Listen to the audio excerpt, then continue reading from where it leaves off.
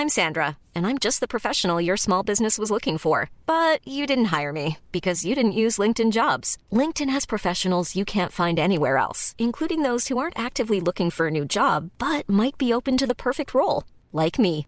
In a given month, over 70% of LinkedIn users don't visit other leading job sites. So if you're not looking on LinkedIn, you'll miss out on great candidates like Sandra. Start hiring professionals like a professional. Post your free job on linkedin.com/people today. On Commons People this week. The Parliamentary Party does have confidence. Theresa May wins a vote. But I think it is right that the party feels that it would prefer to go into that election with a new leader. But then pledges not to fight the 2022 election as leader.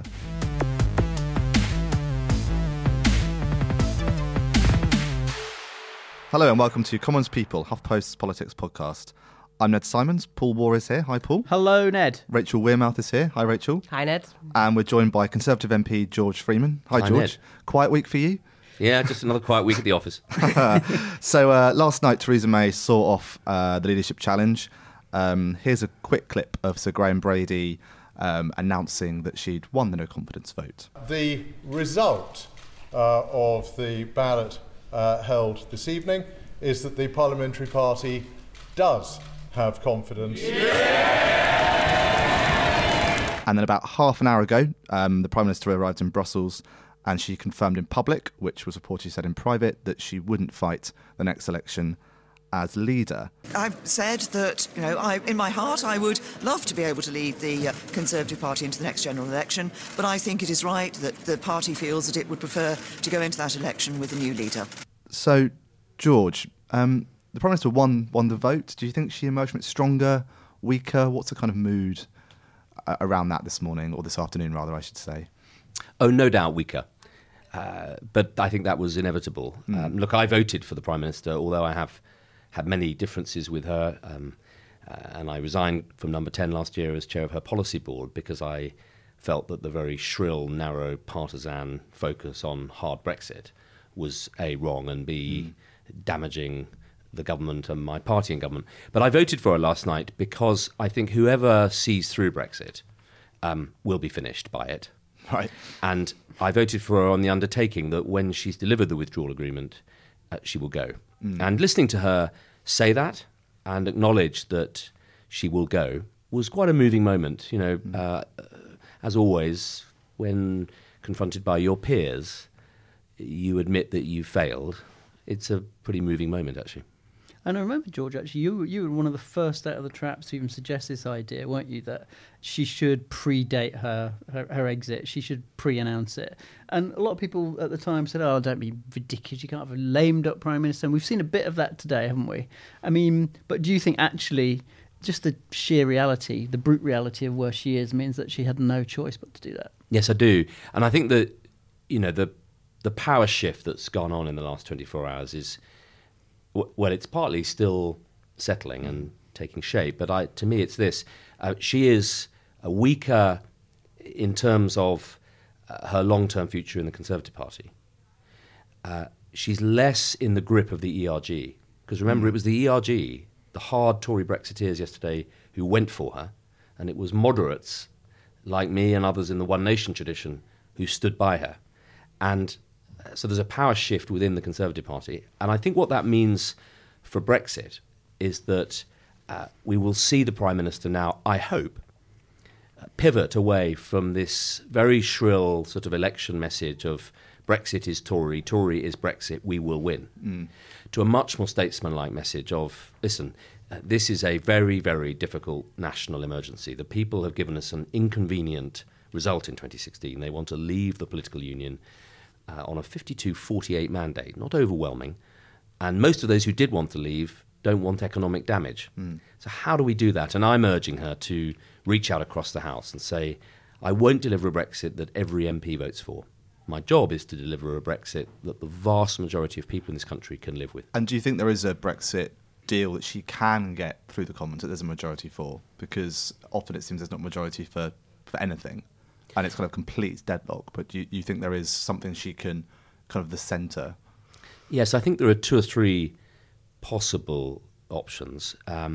and your listeners may hold their heads in their hands when I say this, but we're only starting the parliamentary process of finding the solution. And by the end of this, people will wish Parliament wasn't televised, I think. I mean, this is going to be very ugly. I think the government will have to lose several votes.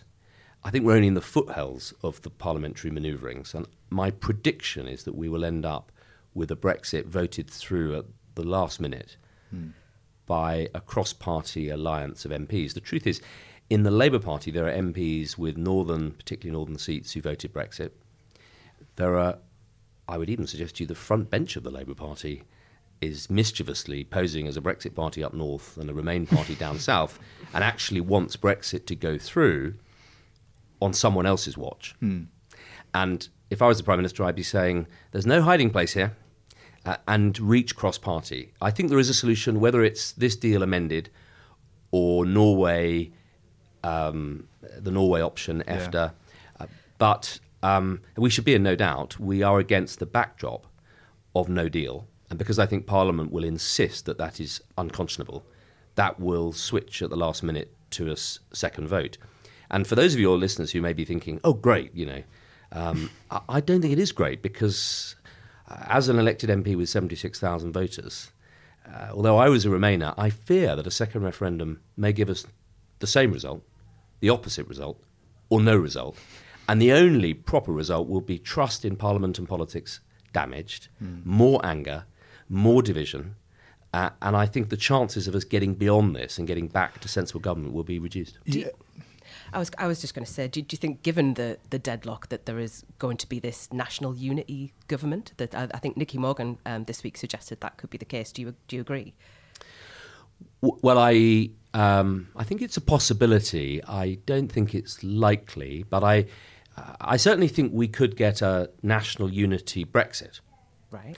And I could well imagine voting with Labour MPs, with Brexit constituencies, and if we can negotiate terms, I'd love to find a Brexit that every party has MPs voting for. And, that's what happened last night, is this fantasy that a united Conservative Party, relying on 8 DUP MPs, is going to deliver some centre-right Brexit that everyone likes, that leads us on to victory. Died yesterday, completely died in Parliament. And I welcome it, because I think it was always wrong, always flawed, always toxic, and always likely to fail. And do you think, as a result, George, that maybe the DUP confidence and supply deal, the PM should take control of that and say, look, I'm not going to let the tail wag the dog. You've done your worst now. It's over. I think, one of the reasons I think this agreement is problematic is that it contains, I think, in it a very clever but nasty little trap devised by Monsieur Barnier and Leo Varadkar, which is, if your listeners can bear a French accent, OK, Britain, so you want to leave, but you want to stay. We can let you have continuity today. This is what you want, but freedom to diverge tomorrow. But if you diverge, we will put a border between Great Britain and Northern Ireland. Good luck. And I think on that basis, it is completely unacceptable to the DUP. And I think, if I read the situation right, they and the Prime Minister have run out of trust on their side. So I think the result is, I hope we can find a form of wording for this agreement that doesn't light the fuse on Northern Ireland inexorably separating from Great Britain, not least because even if the people of Northern Ireland over the next 10, 20 years vote to be part of a united Ireland, which may well be the inevitable consequence of the peace agreement, the precedent for Scotland is very damaging. And I always feared that Brexit may well lead to the dismantling of the United Kingdom. If you mentioned you think a second referendum might now be more likely, do you think the chances of a kind of snap general election again, has that increased over the last kind of 48 hours as a result of the challenge? No, I think Parliament is very clear what it doesn't want and very unclear what it does want. That's part of the problem in this country at the moment. Everyone is signalling desperately on Twitter what they don't want, and very few people have solutions. And if I was to list the list of things you could get a majority for in Parliament that it doesn't want, one is a general election, 2 is no deal, 3 would be a hard Brexit, No, I don't think there's a mood for a general election. I do think we will have one within a year. Fatal to make predictions at this stage, but if I was, I would predict December, January, February, March will be, this crisis will continue.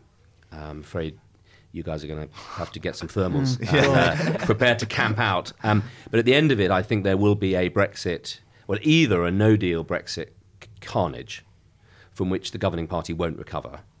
And I think in that situation, one could see a general election in the spring, early summer, which I fear Jeremy Corbyn would win. And would it be an election that you think Theresa May would lead the party into?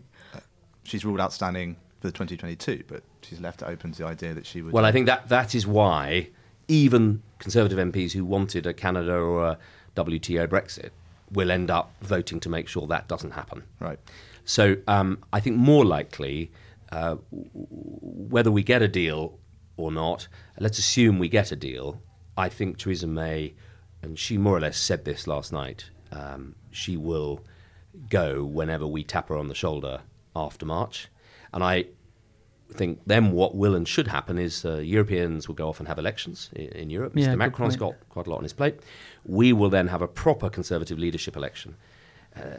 For a post-Brexit withdrawal, new generation Conservative who can reunite this party, this country, set out the renewal programme that I've been working on and leading. Perhaps we'll talk about that later. And then I think we'll get through the summer, and then I think come back to Parliament in October, and it'll be clear after about 5 days that there is no majority, and there will have to be a general election. Sorry to gang up on you a little bit, George, but who do you want the candidates to be to replace Theresa May? Well, I voted against a leadership election yesterday because I think it would be the equivalent of a Premiership team with sort of 5 minutes to go, losing 2-1, announcing that it's time to sack the manager, change the board, change the captain. All of those may be sensible things to do, but it's a really bad time to do it with 5 minutes to go. What you need to do is get back on the pitch and score a goal. Now, I think in the summer, we will have a little bit of time and post-Brexit moment and space to frame this debate properly. What is this Conservative Party for? What are we about? How are we going to get back to a coherent vision of a post-Brexit withdrawal agenda that can, yes, deliver the roar of anger that fueled that Brexit vote, whilst reassuring the 48% who didn't want this, and even more importantly, to my view, the younger voters who I fear are being deeply disenfranchised by the whole process and the conduct. We need to come through that as a party with a younger leader, with a new generation spirit, a new generation message. And I think that is possible. There are some very good people around, and I think this process will be a clear-out moment. I think in the party, our membership, let alone in the country, I think this summer will say it's time for a real change. And look, I've seen the Conservative Party in government in the 90s burnt out and completely incapable of doing anything other than arguing amongst itself with no energy. That's not the party I see now. Under David Cameron, and in the last 3 years, a whole generation of new young MPs have arrived, bursting with talent and ideas and a sense of this country's future. And I think we need to hear from them. And would you give us some names? Who would you tip? Would you stand yourself? Well, look, I think if it's... let's suppose we can get through to a summer moment where we can have this conversation. Can't wait for summer already. I think, there are people in the cabinet who are sufficiently untainted by all of this mess, who've proven themselves. I mean, I think the obvious people would be Sajid Javid, Penny Mordaunt, Dominic Raab. For your listeners who don't know them, Sajid Javid, obviously he would be an extraordinary moment for the Conservative Party, the first ever Muslim Conservative Party leader, son of an immigrant and a bus driver who's made it the hard way. And that's an impressive story in itself, but I think more impressive his handling at the Home Office, the decisiveness with which he addressed the Windrush problem, the way he, working with me, addressed the cannabis issue. I think he's brought a clarity and a decisiveness to it. I've worked with him as a minister. I think Penny Mordaunt is, she voted for Brexit, which in the Conservative Party is helpful. She's ex-armed forces. She speaks very powerfully. She's very strong on the soul of modern politics. And I think Dominic Raab, in a party that is largely in the country wanting to see Brexit delivered and espoused by somebody who really believes in it, then I'm sure Dominic would have a message. But I think there are people outside of Cabinet as well. And I'd like to see in the summer a leadership election where, 10 people stand with a whole festival of conservative Almost ideas. like your festival.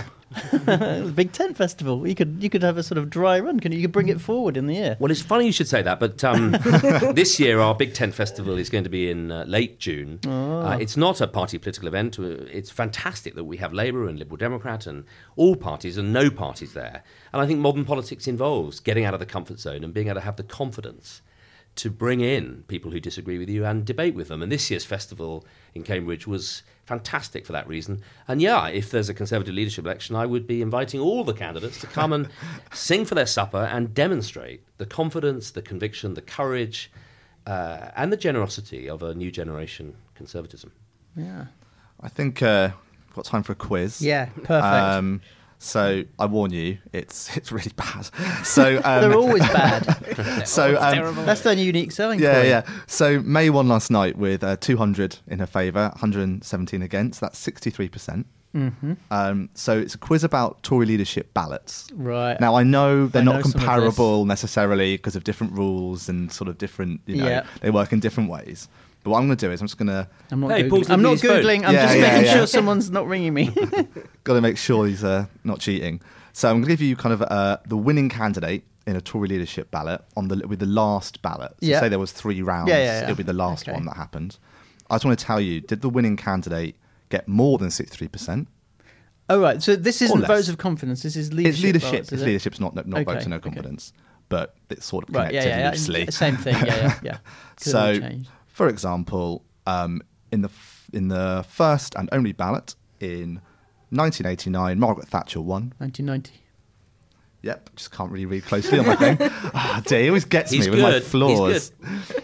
Hopefully, you're not going to win now, Paul. I was alive at the time, unlike a lot of people in my office. Did she win with more or less than 63%? I'm going to go more. She won with less because I'm pretty sure Michael Heseltine was 41, and I think she was, that would have made her 59. Is that right? He's like a computer. Is that right?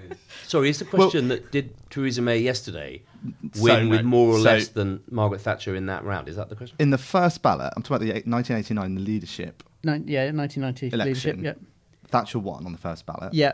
Did she win with more than 63% or less? Less. Definitely less. Well, according to this IFG chart I've got, it says she won with more. What? She won with 84%. Now, this Of is the what? IFG. I'll show you the. got a I'll show you bell? the Oh sample. no! Left just I know. won the No, I know ding. why. I know why. This is because this is Sir Anthony Mayer's challenge in Exactly. '89 rather than 1990. So I was told I had the wrong year. Sorry. And it turns out There that you I'm go. being utterly You're right, unfairly. right. Right. Well, that one we're scrapping. We'll do another one. 1995, John Major against Redwood. Did John Major get more than 63% or less than 63%? Paul first. I think Major got. I think John Redwood got something like 26 or 27%. So yeah, Major would have got more. I think Major got more. Rachel? I agree, yeah. He did, but he got 66. Ah, right, So almost the same. right.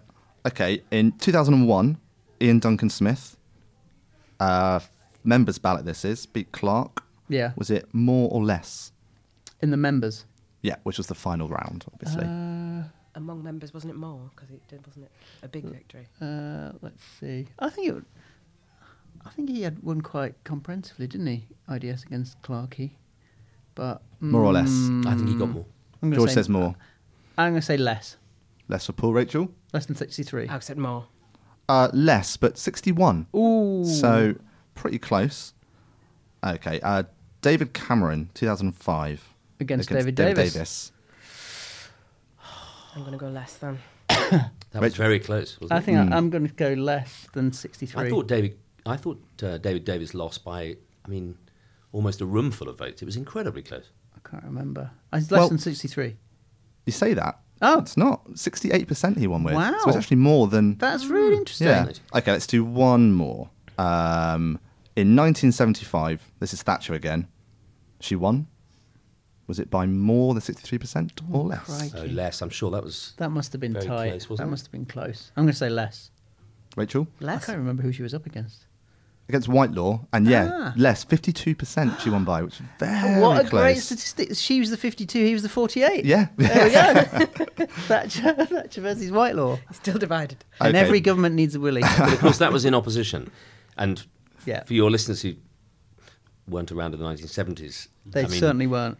You know, she was from the me. insurgent Yes. with a very insurgent message that the Conservative Party had to change, that we were going down the gurgler, that we needed a new energy. So it's a bit different. She wasn't an incumbent prime minister in an unhappy time. She was the insurgent. Yeah. Maybe a lesson for the next leadership. Yeah. As you say, new generation.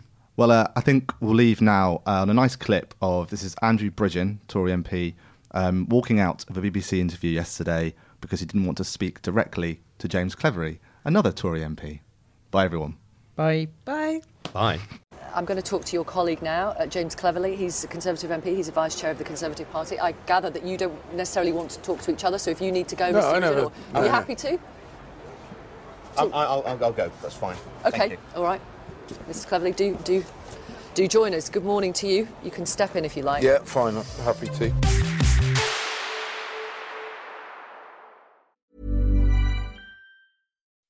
When you make decisions for your company, you look for the no-brainers. If you have a lot of mailing to do, Stamps.com is the ultimate no-brainer. Use the Stamps.com mobile app to mail everything you need to keep your business running with up to 89% off USPS and UPS. Make the same no-brainer decision as over 1 million other businesses with Stamps.com. Use code PROGRAM for a special offer. That's Stamps.com, code PROGRAM.